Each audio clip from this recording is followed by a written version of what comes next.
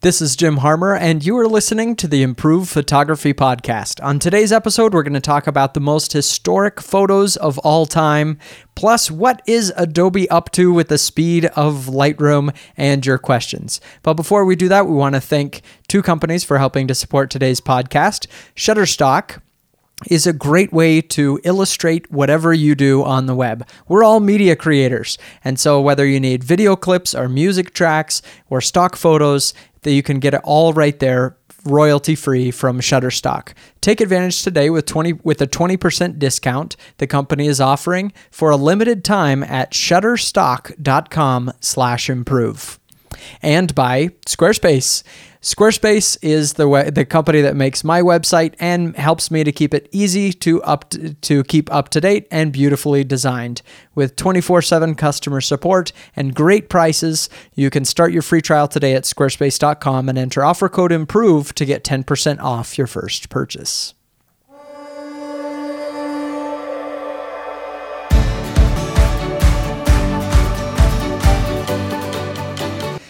Hey everybody, and welcome back to the Improve Photography Podcast. Today I'm talking with the Professor Brent Bergherm. Hey Brent, how are you?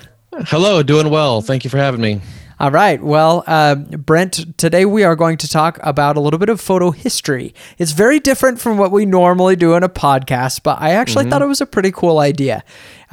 Most of what we talk about is how-to and gear and kind of the current stuff, but I wanted to talk a little bit more about just photography as art today. And so we're going to be talking about some of the most powerful and historic photos that we've seen. Obviously, this list could go on forever of incredible photos, but we each picked 4 of our favorite photos that just like really stick out to us. And then we're going to have a little bit of a discussion on how that impacts us and some things we can do to improve from that. So, Brent, if you got one photo that you'd say this is the most iconic photo ever, what would it be to you? To me, number 1 is Ansel Adams' Moonrise, Hernandez, New Mexico. If you search that up, it's a fantastic image of this little town in New Mexico. And when we're talking about moonrise, it's just a little bit over the horizon. You've got some clouds in the distance over the mountains. And then he chose a fairly wide angle lens. So you have the town in the lower third of the image. You've got a complete black sky in the upper third of the image, and then the central part of the image, that's where the mountains, clouds, and moon are. It's a fantastic image and a great story behind it and how he created this image as well. Okay, tell me, you got to be honest. You got to level with me here, Brent. Yeah. Let's say somebody submitted this photo in a portfolio review today, and you you had no history on this or anything. This is not a historic photo, etc. Someone just took this photo and submitted it to you today. Would you be impressed with it? Would it still be the most iconic photo of all time? Oh, that's a tough situation. I could certainly see how today our ideals have changed, our expectations have changed, and our styles have changed. So I could see this one struggling to rise above the rest.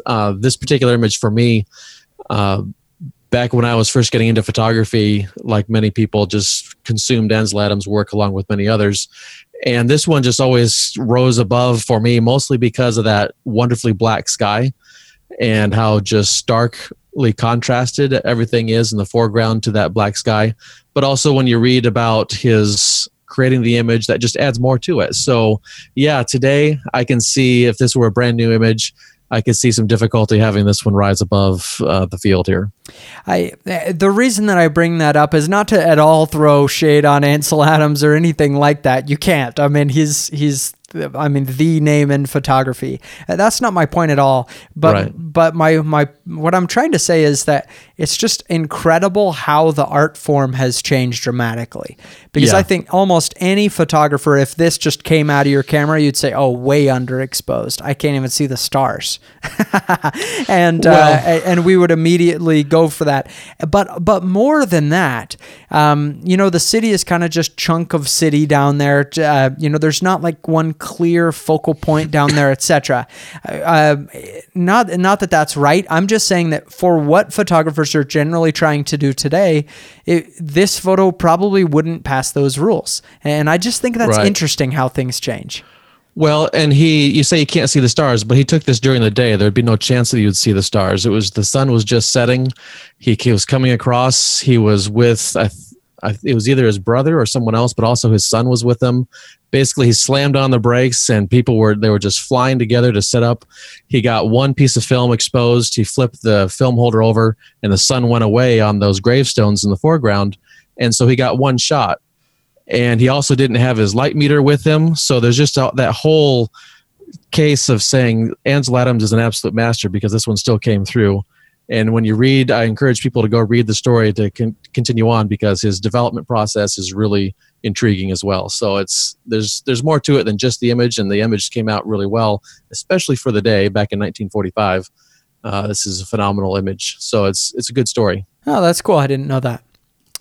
All right. My probably the photo when I just think of an iconic photo, the one that has impacted me more than any other photo is called Vulture and the Little Girl.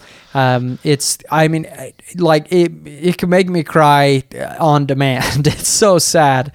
It's this tiny little girl just kind of crumpled up on the ground, face first on the ground, and a vulture behind her. And she's just skin and bones. This was in South Sudan in 1993. There was a civil war there, and the people were just starving. The photograph was taken by Kevin Carter, and he said that even at the aid station, at the UN aid station, it was about 20 people an hour who were dying there. Just everyone was starving. And it's just so impactful because of just the scene there. When he took the photo, he actually waited about 20 minutes and walked really slow to not scare away the vulture, to capture the vulture in the photo, and wanted to capture the vulture with its wings spread out, and the vulture never spread its wings. But eventually he, took the photo, waited 20 minutes, and then he eventually scared away the vulture and left. They were told not to touch the famine victims for fear of spreading disease, and so he just left. It's just so sad. And so this photo, I think, just captures incredibly well that moment in time and that story, and so that's why it stands out to me. Yeah, that's definitely an incredible image. There's a strong story told here, and the vulture is just slightly out of focus, and the girl is nice, tight in focus. So that helps, give you that sense of the attention and where your eye is to be, where you're supposed to be looking. It's a good image.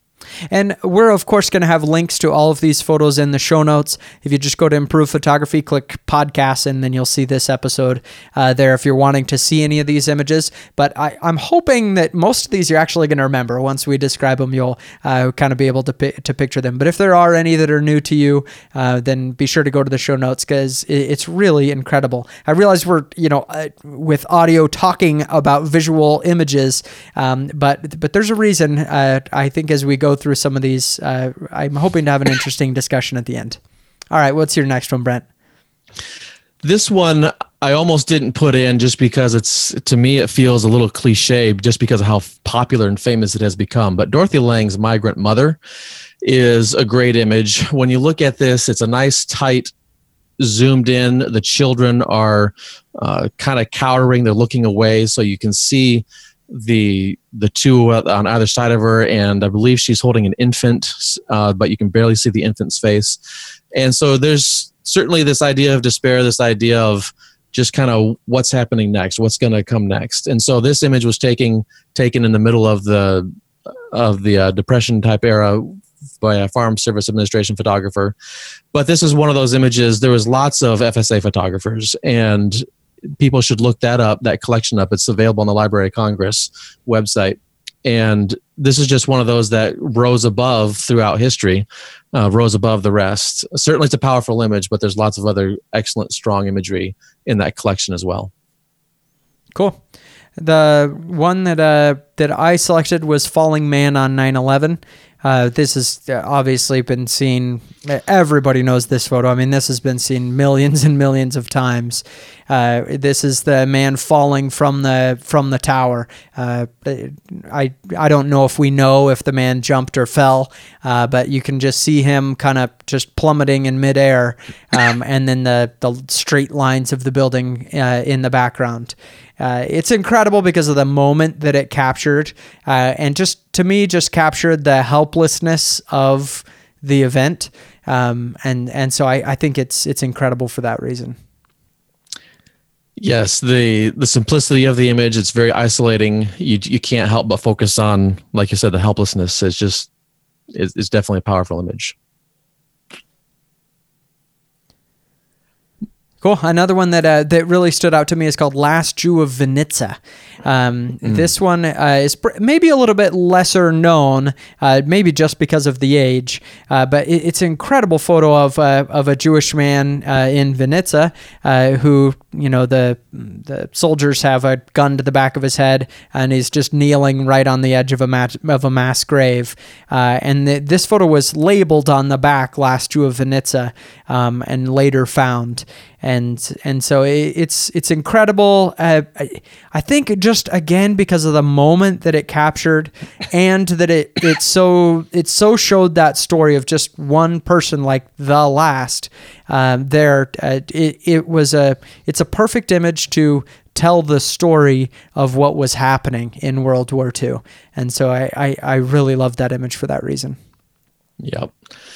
Going back to 9/11, the ground zero flag raising, while the one you mentioned earlier, Jim, is definitely one of despair and helplessness, this one to me gives a sense of hope. You've got some firefighters, some firemen that are raising the U.S. flag on some debris. This is another one of those images where it's nicely tight. It's zoomed in, it's really tight. You've got the massive debris as a background, but these guys are raising the flag, and it gives a lot of sense of pride and some hope as well, I think. Yeah, definitely reminiscent of the raising the flag on Iwo Jima, the very, very famous photo that eventually became a statue as well. And I think it's just the moment that tells the story of what happened. Like, you see the devastation, and you see the promise of moving forward in the shot. Just very symbolic of what was happening at the time. Another one that you had listed here was Steve McCurry's Afghan Girl, and that was just an incredible photo as well. I think everybody knows that, because the look on her face is incredible, and then when you find out kind of what that photo means, it's even more impactful. Well, and how this is back in '84, certainly long before anything digital was happening. And so he takes the shot, and he doesn't have the luxury we have today of saying, oh yeah, I got the shot, that's gonna be great. And she was only sitting there for just a little bit. He only got a few photos of her, but that was the image that he knew he needed. And then he had to smuggle, he smuggled film in. He entered the country illegally. He had to smuggle the film out, and so he's sewing it into his clothing so he can hide it when he's searched and all that stuff. It's just amazing efforts that McCurry went through to get that image. Yeah, just the fear on her face is it's incredible.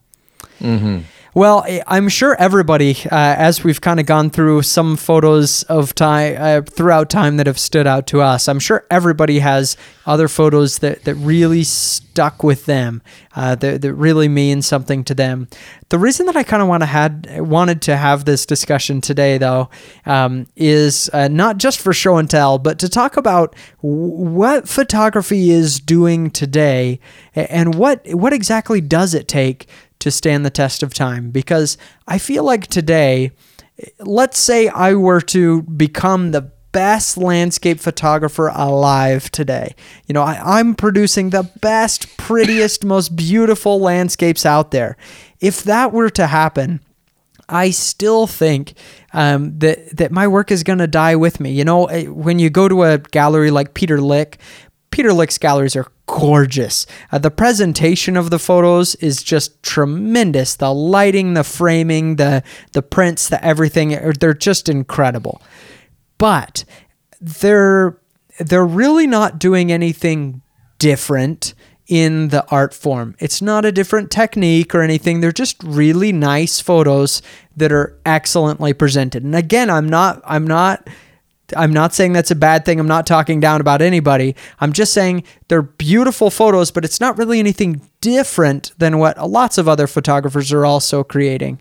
And so what do you think it is, Brent, about these other photos that we're talking about that so separates them from just the photos that we take every day that are pretty, even really good, but our grandkids might care about, but nobody else?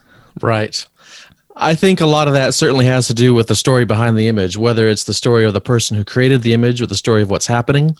In Peter Lik's example, when I was in Miami Beach a couple of weeks ago, I actually visited one of his galleries. And you're right, the photos are absolutely gorgeous. 2 or 3 stores down, there was another photographer from Portland area here in Oregon. And he had just as good a work as Peter Lik, but I'd never heard of this guy before. Mm-hmm. And both of these guys have some great stories, and they've created somehow they've created some kind of following behind them as individuals. So whether it's the individual that is able to create a story or some kind of gravitas around them, or the event itself, something that's happening that you're able to photograph, both of those items I think play into it. So what I was thinking is, are there famous works that have really stood the test of time just because they're beautiful? None on our list, as you and me thought about the best photos that we could think of. Not the best, the most inspiring or memorable, etc. Right. None of these are on the list just because they're really pretty. In fact, I wouldn't want to print any of these photos and have them on my wall. And so I think these are there because they're moments in time, and they're telling a story of that time. Mm-hmm. And so I started thinking about painters. Are there paintings that have stood the test of time for generations just because they're beautiful? Can you think of any? Well, the first one that popped to mind was the Mona Lisa.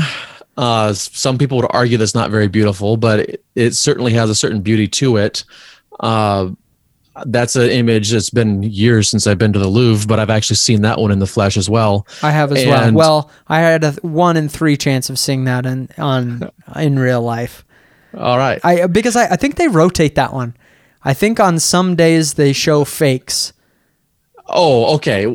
I could have seen a fake. That's completely possible. Yeah, if I remember right, I could be wrong on this, but I seem to remember that they show the real one on one day and then they rotate in fakes so that if somebody tried to do a smash and grab, whatever, it would just you never know if it's the real one. I think I remember hearing that.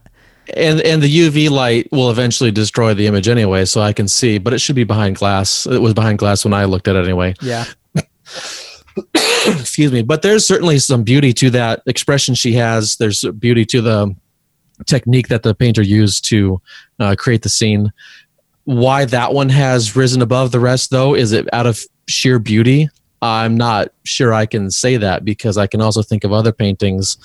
There's one by Botticelli, I think it's Venus de Milo. That's a very nice image, very nice painting.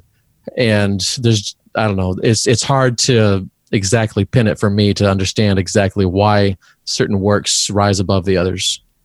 Yeah, as I look at old famous paintings, which I've grown to really enjoy doing, it's usually the more impressionistic style that really sticks out. When a painting is made just as photorealistic as they can do, it usually doesn't succeed all that well. Usually there are things that are, the paint is slopped on a little bit more. It's a little bit more gross, less fine detail and stuff than when you would see in a photo. If you think of Starry Night, for example, very famous photo, and it would be a beautiful scene, and it's a beautiful photo, a beautiful painting, but it's how they've taken what's real and put some impressionism on it, put some styling on that. It's something very different than just the best somebody could do at painting a night scene. Absolutely. And my favorite painter is going to be Claude Monet with his lily ponds specifically, but he also did a bunch of other stuff where it's not that photorealism, but it's really about the artist creating something that is meaningful to them. And I think that's what photographers need to at least be aware of. I don't want to say you must always focus on this, but creating something that is meaningful to you and search out what that is. And I think you're going to at least find some peace in your own imagery, in your own image making, but I think other people might find that as well. That's where people might say, oh, there's something unique about that. I might not be able to put my thumb on it, but there's something unique about that. And that's something to certainly strive for, I think. So now let's let the rubber hit the road a little bit. Now that hopefully we've kind of taken you on to a journey of kind of what we're thinking about art and how it's lasted. I wonder if it wouldn't be helpful for me and many photographers to focus on ways to present reality or present what's there in a little bit more of an impressionistic style. And there are, photography is a relatively new art form. It's really not that old when you compare it to art in general.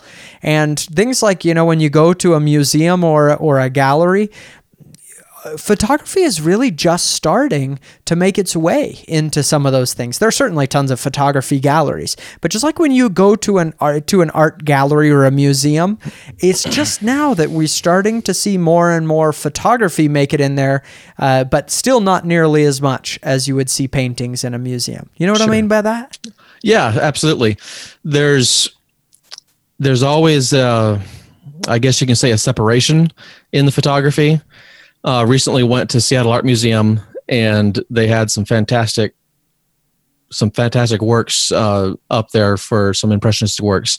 And certainly the photos are always treated separately. And certainly I don't believe anyway that I'm complaining. I don't view this as a complaint. It's just saying what it is. The photography, what gets me though is when artists or when people look at a picture and say, "Oh, it looks like a painting," and I just hear that, I'm like, I don't get it. Why is the picture more important because it looks like a painting, or vice versa? When the painting looks like a photo, all of a sudden for some people it rises to a certain level of awesomeness because that painting looks like a photo. Mm-hmm. I think they do need to be able to live on themselves, but they should also feed off themselves. And to have one rise to a certain level in one's mind simply because it looks like something else, I don't know. That seems weird to me. There are some techniques in photography that do help to remove some of the realism and just lifelikeness of a photo, sure, and help it to feel a little bit more. So you can just, I guess, enjoy the artist's rendition of that thing and not just be distracted by this is what this chunk of earth looked like at this time, right, Right. And to me, that really does make a photo feel more real, more artistic and interesting when that's done. To some extent, I can see why HDR became so popular in its day. And I think one of those reasons is this, that it did take out a little bit of the reality and presented something a little bit different than just lifelikeness. Now, obviously, it had drawbacks of just looking a little nuts most of the time as well, depending on how it was done.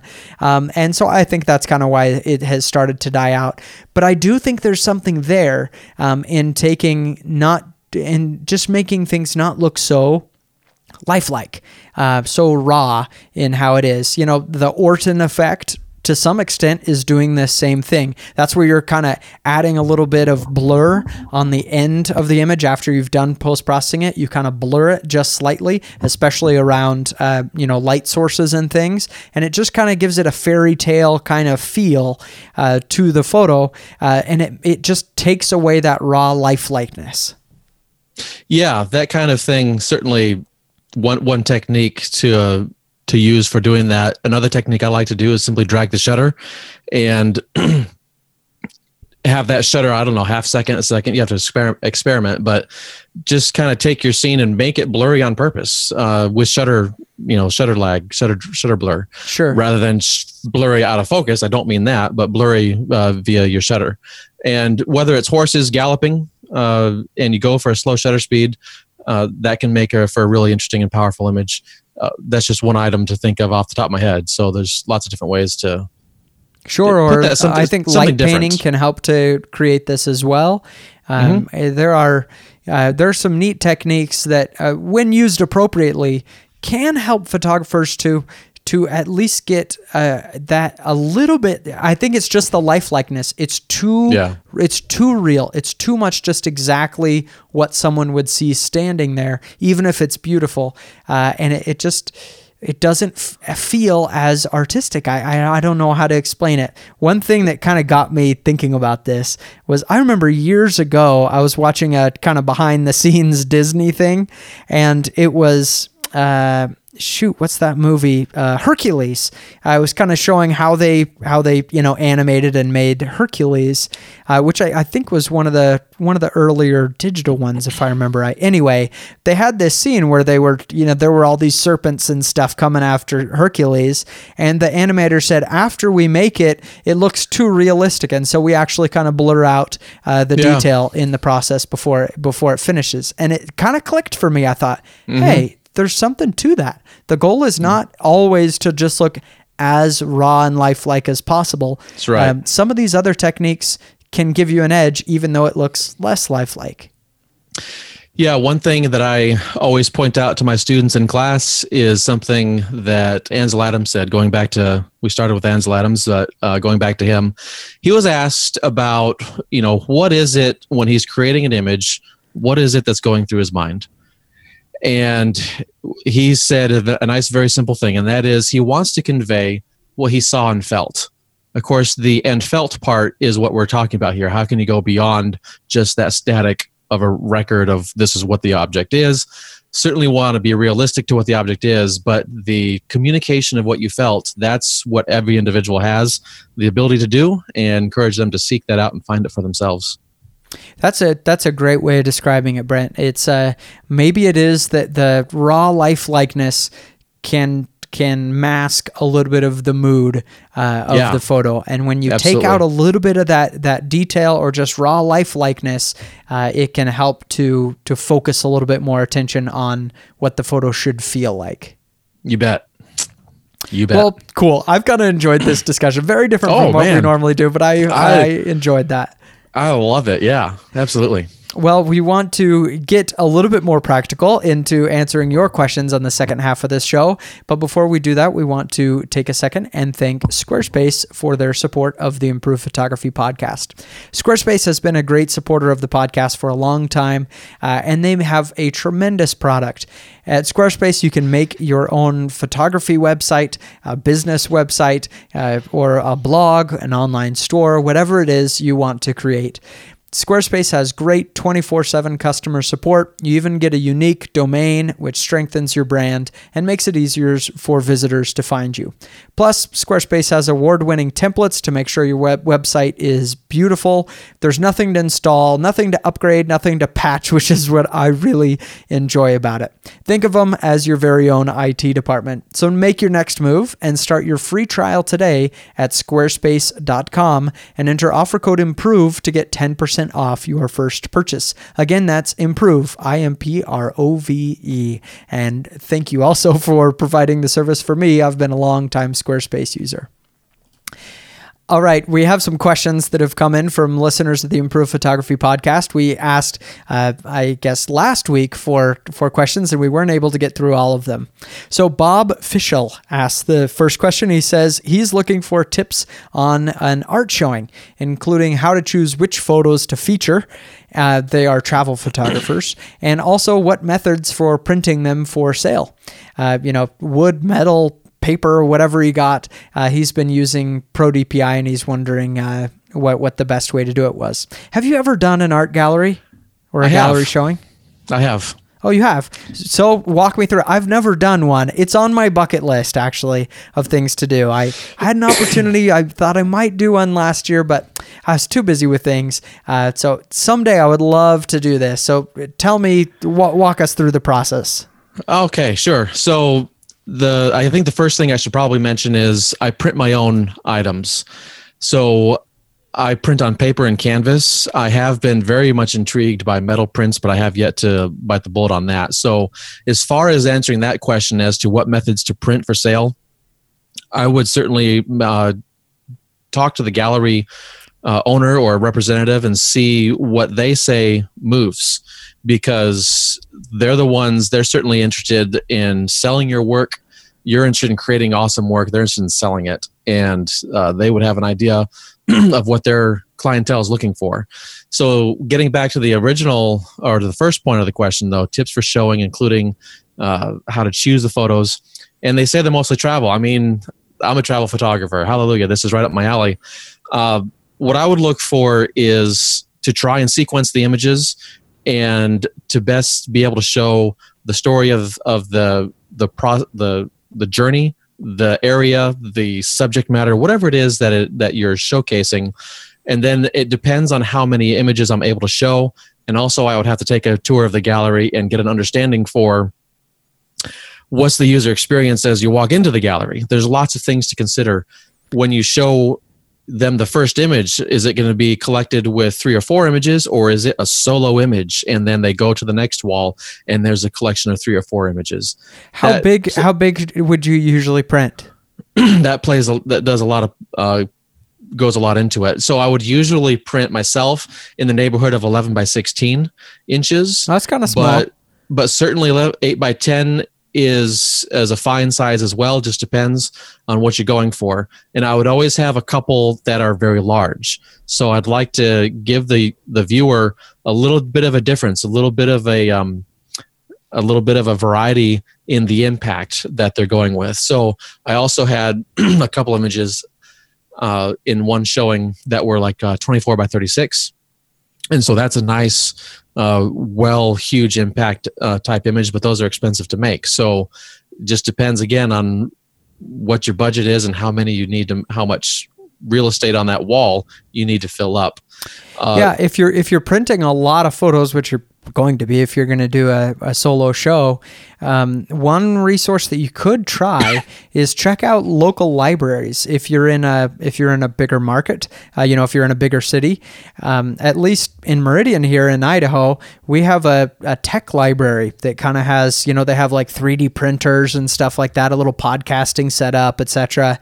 And they have a really excellent, nice Canon wide format printer, and you can print really beautiful photos on it, and they're like $2 to print like a 24 by 36. It's like nothing. Wow. And so if you're going to be printing, 20 or 30, this is going to cost several $100s. Yeah. And so look for a resource like that if you don't have your own printer, because a wide format printer is going to be, $4,000 and up, $2,000 and up. $2,000 you can start to do stuff, but it's going to be more like that $4,000 range before you're going to get a really nice photo printer, wide format. So look for a library or a local print shop that may do photo printing and not, it's going to be different than a sign print or something like that. Of course, you want that great detail, but you may find a printer somewhere local that can do it much cheaper. Yeah, even our shipping facilities, whether it's going to be a FedEx, Kinko's, or we have an off-brand one here in town, they actually offer prints with a nice Canon printer.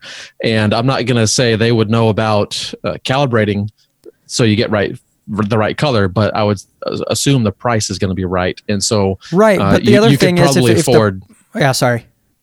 Yeah, I was just going to say you could probably afford to test it out and just say, okay, just print it straight up, and then you can tweak the image and you can get the better results, because hopefully they'll have consistency in using their printer, and so it's going to probably work out pretty well for you. Yeah, that's exactly what I was going to say. I was going to say, if the price is right, just print a test one and then adjust your image until it looks right. I can print. I have the Canon Pixma Pro 100. I think I can print 11 by 17 is the biggest, if I remember right, which is decent, but yeah, and you could certainly put some of those in a gallery showing, but it's smallish. If it's a big room, you likely want, the bigger you show them, the better they look. It's almost always true. Yeah. But then you got to think too about, your resolution of your camera, your sharpening technique. There's a lot of things to be considering about that, and read up on it. There's a fantastic book that I've read, Marketing Fine Art Photography by Alain Briot, I think is how you pronounce it, Briot. And he goes into grave detail about all these different kinds of things, and it's a good resource for that. But I want to just touch on one more thing a little more in detail, and that is how to choose which photos to feature. Really, it's just, again, I would say talk to the gallery representative. They're going to be able to help you choose because they know their clientele. They know what's going to sell. And you might feel like you're selling out and you just want to show just your favorite babies. To me, it has to be a balance. You definitely want to show what's important to you because it's your name on the sign, so to speak. It's your reputation that's going out there, but the gallery owners, they also know some stuff. So talk with them and they'll give you they'll be a great resource for you as well. Yeah, that's true. I guess, knowing your audience is going to be pretty important here. If your audience is going to be not sophisticated at all art buyers, they're going to buy very different things than a sophisticated art buyer or a photographer. If you're doing this just, hey, I just want to show and be proud of my work, this isn't really for money kind of thing, then I would show very, very different things in that case than, if I just want to sell photos, man, I'm going to show as many local shots as possible because people are going to want that on their house. They don't want some random barn in Kentucky if they live in Idaho. It just doesn't feel personal. It's not something they're probably going to want. They can get that when they go to IKEA, just random art. They want something local. And I just came to mind another photographer, Michael Kenna. If you follow his Facebook postings, he just opened a gallery showing of confessionals, and that's it. Like in a Catholic church? In various Catholic churches around the world, straight on confessionals. And so he's mostly a landscapist, and is just a different clientele. You look at his pictures for his gallery showings, they're all the exact same size. So he has lots of continuity. They're about 8 by 10, maybe slightly larger. And he just fills the wall in a straight line. He just packs them close and he fills the wall. They're all nicely matted, but no frames. So that can also save you a lot of money if you only do matting. But yeah, just again, talk to your resources and they will give you some good ideas on what works. Cool. Isaac Goff asks, tripod or no tripod? Since he started shooting with the A7R2, he's found a lot of situations where the shutter speed is fast enough and he feels like he can shoot handheld. And so he's wondering if this is an exception to the tripod always rule. Yeah, totally. If the shutter speed is fast enough, I'm going to much prefer not to use a tripod. It's just a lot easier to shoot without a tripod. If I'm shooting portraits, I would almost never... No, just plain old never use a tripod. I just wouldn't because the shutter speed is always going to be fast enough. And you need to be fast enough. You need to be responding to what the people are doing when you're shooting those portraits. Now, does this A7R2, that has the in-camera stabilization? Yes. I think. So anything like that, or if you're on Canon or Nikon and you've got your in-lens stabilization, that certainly can help the situation. I look at it myself as the reason for using a tripod is way different than simply just your shutter speed and making sure I get a sharp image. It's about the thought process of creating the image, and the tripod definitely slows me down. Or maybe my gear is just so heavy, I can't imagine lugging it around, and maybe I should build my biceps, but sometimes that's the reason too. It's just you're using a big lens and you just want to not wear yourself out. But it's about slowing down and taking a different tack on the image that you're making. Yeah, another time that you may not want, or that you may want a tripod, even if your shutter speed is fast enough, is with macro photography or product photography, where we're talking about fine little adjustments and you're going to be working very slowly to do things. And so it's just nice to have one variable locked down. The composition is there, the focus is there, and now I can work on other things. Exactly. And especially if you get that arsenal item and do your focus stacking, having it tripod mounted would be an absolute must, and that would be sweet. Nick Jones says, how do I know what filter to use for what situation? Recently, he was shooting at the Bean in Chicago. It was low light at sunset, and the guy next to him was using a 6-stop ND filter, and his photos looked great, and Nick said his photos weren't looking as good, and so he was wondering what was going on. It sounds like Nick might be a little bit of a newer photographer. This is a very good question. I had many learning experiences like this, and my guess is why he's wanting to use an ND filter in this kind of situation is there are tons of people at the Bean. You will never find it empty without people.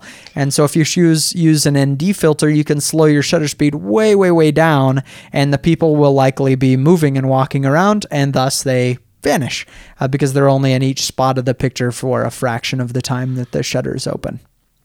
Yeah, and that would probably provide some kind of interesting movement. We were talking earlier about the impression of things happening, and this gives the impression of people moving through rather than you've got people there. That can elevate the image to a new level. Eric Doree says, is there no love for medium format anymore? Well, Fuji released their medium format this year, and it was very, very popular. Fuji was extremely surprised and happy to see that. It's so expensive, though, that I think that keeps it out of the talk of most photographers, the price. But also, I've never even shot medium format, but everything I hear is it's very different, and you really have to change how you shoot and what you do. And so I think the adjustment is tough, but I think the biggest thing is it's just expensive, and so we don't hear about it much more. Yeah, I would absolutely love to shoot it, but it's the expense. The lenses actually aren't that expensive, but that body is crazy. So yeah, $7,000 is a good deal. Yes. And Pentax, they've got the 645 Z, I think is the most recent one. Beautiful opportunity they have there with that machine. Hasselblad has a mirrorless as well, but that's going to be even more expensive. So it's great, but yeah, the price is $10,000 just to get into it when I can get my 5D4 and a nice lens for $5,000. So it doesn't make sense. Yeah, it's the price. I would love if the price could come down a little bit more. I would love to buy one and just use it as my primary camera for a year and just learn. I love learning new camera systems and stuff. I'd love to, but a little bit too expensive to experiment right now. All right. In the news desk this week, Adobe posted, so Tom Hogarty is the product manager, and he posted a survey early this morning on the Adobe forums, which was a survey to get user feedback about the speed of Lightroom. I wasn't sure what to say when I saw this. I had so many different thoughts. My first thought was, oh no, they just now figured out that speed is a problem. Right. We've been talking about this for years on the podcast. This has been a very serious issue in Lightroom for about 2 years. And then I thought, no, that can't be it. Maybe what's happening is they've been working on the speed. We haven't seen hardly any updates to Lightroom in 2017. We're still using, Lightroom 2015 is the CC version. And there were some updates even in 2016, dot releases, feature here, feature there. And then they've just gone silent for about a year on Lightroom. Almost nothing has changed in Lightroom. And so my impression is they're working on a total rewrite. They're going to come out at the end of 2017, early 2018, and blow us all away with a complete rewrite and a refresh of Lightroom. And then I saw this survey this morning, and I thought, oh no, maybe that's not it. Maybe they're just now catching on. What do you think? I think it could be either one of those. I think you're onto something. There's a marketing issue they have to deal with too, or maybe it's a sales issue if you want to call it that. But Lightroom is the only product that's still available as a standalone, or has been anyway. And I think they're wanting to let enough time go by without serious updates on Lightroom 6. And I think you're onto something with a major update potentially coming out later this year or beginning of next year that will be only Creative Cloud available and not going to be supporting Lightroom 6 anymore. So I think it's going to be tied in with that. As it relates to the survey itself, they're asking for 3 items, 3 specific, and they want you to be as clear as possible, saying, tell us exactly what you're doing, like the 10th time you did this after doing such and such. And it's like they're asking for some really specific things. And that's what a little bit confuses me, I guess, because really just general speed overall, I'm not one to be so nitpicky, I guess, when I give feedback to a company. I just want something overall, unless there's something that's really ticking me off. And the thing that's really got me going is what Jeff has been talking a lot about, and that is a culling feature. Yes. Give us that. And I think my speed issues will be largely taken care of, because my biggest issue is even when I have the smart previews already written, it still takes a while to paint it on screen. I don't have the fastest machine in the universe, and it still takes a while to show it on screen. If that preview is already written, it shouldn't take so long. So they have to find a different way to cache it, and they have to find faster ways to get that painted on screen. But really, all the other stuff, I don't have that much complaints over myself. Right. The example that he used in the survey was, is the adjustment brush slow, or is it after you've applied a preset and done 10 other adjustment brushes, and then the adjustment brush is slow? So that was his example of how specific to be. Yeah. And I'm not having any issues whatsoever with sliders or develop module. It's fine. The problems that I'm seeing are import is incredibly slow, very slow when you compare it to other programs, that are just flying with it. I did a video, I think it's been about a year now. You can find it on YouTube. It's called Lightroom is 600% slower at importing than other programs. And it got a lot of attention. It was kind of made the rounds on all the photo blogs. And within about half an hour of posting that video, I got an email from some higher ups at Adobe that wanted to see what was going on and how I was doing my testing and etc. Are they aware of this? Yes, they have been for years. Sure. But nothing has happened. The import is very slow, and the culling process, just flipping from one photo to the next, is unreasonably slow. We've talked about this lots of times. The story here is, could they possibly just now be starting in on the issue?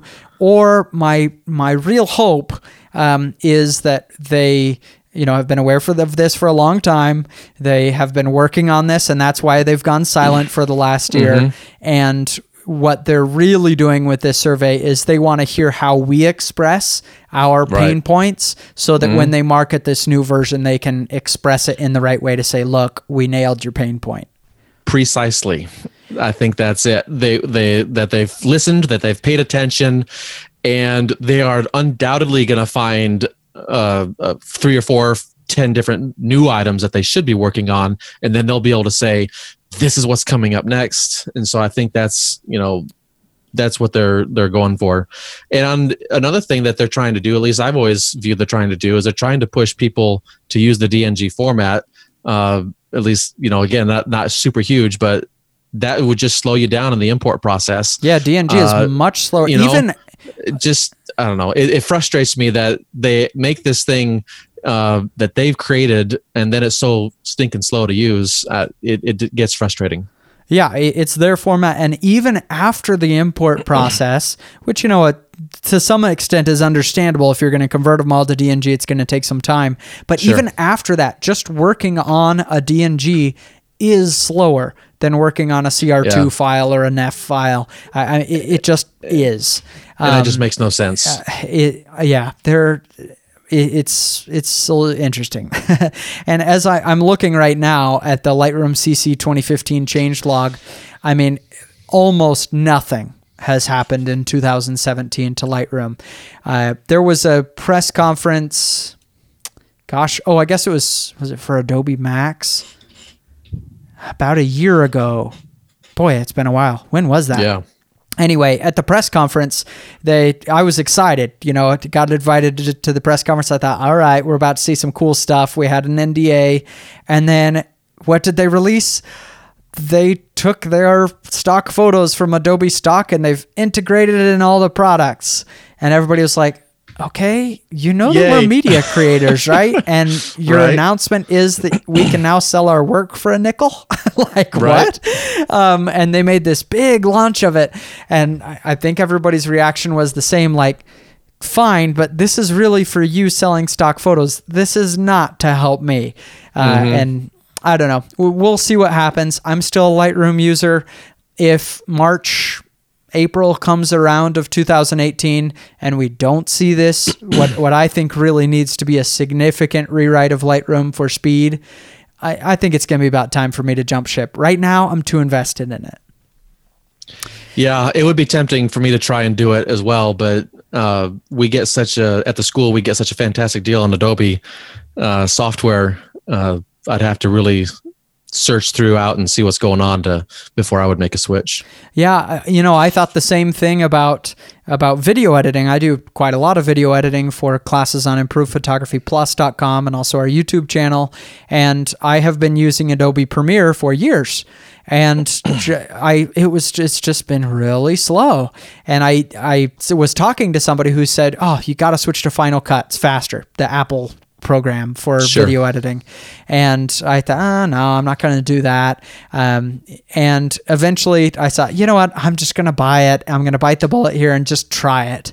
Oh my gosh. It's not even close.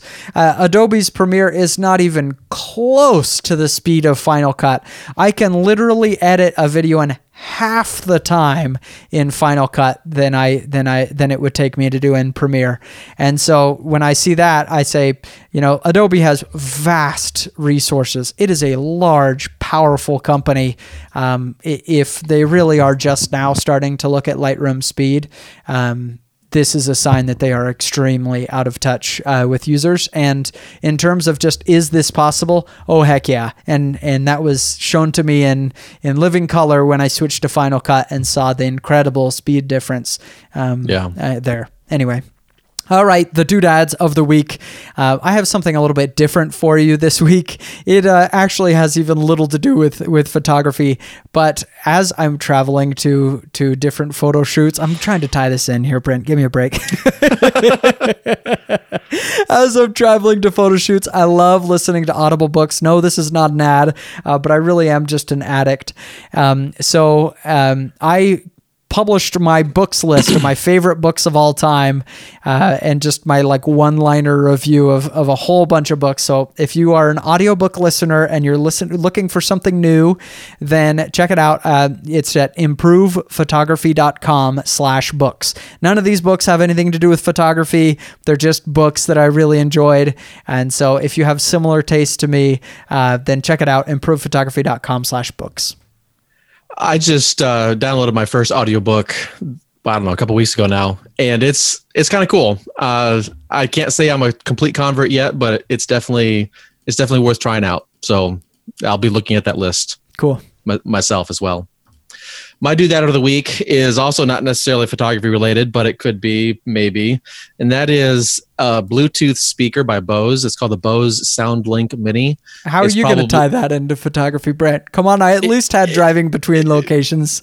Yeah, driving between locations. If you have a car that doesn't have the ability to play anything on your phone, like the audiobook you're listening to, this is a fantastic, and I literally use this what's today that we're recording, Tuesday. I literally used this yesterday on my way back from Portland, Oregon, and was listening to both the podcast, catching up on some back episodes because these last couple of weeks have just been crazy for me, and also the audiobook I was talking about. So that's my tie-in. It's a little on the more expensive side, but my goodness, the sound is awesome. I mean, Bose, can't go wrong with that. So the sound is excellent, and it attaches to my iPad just fine. I downloaded a movie on the Netflix for the boys to watch while we were going, and then this is going throughout the whole car.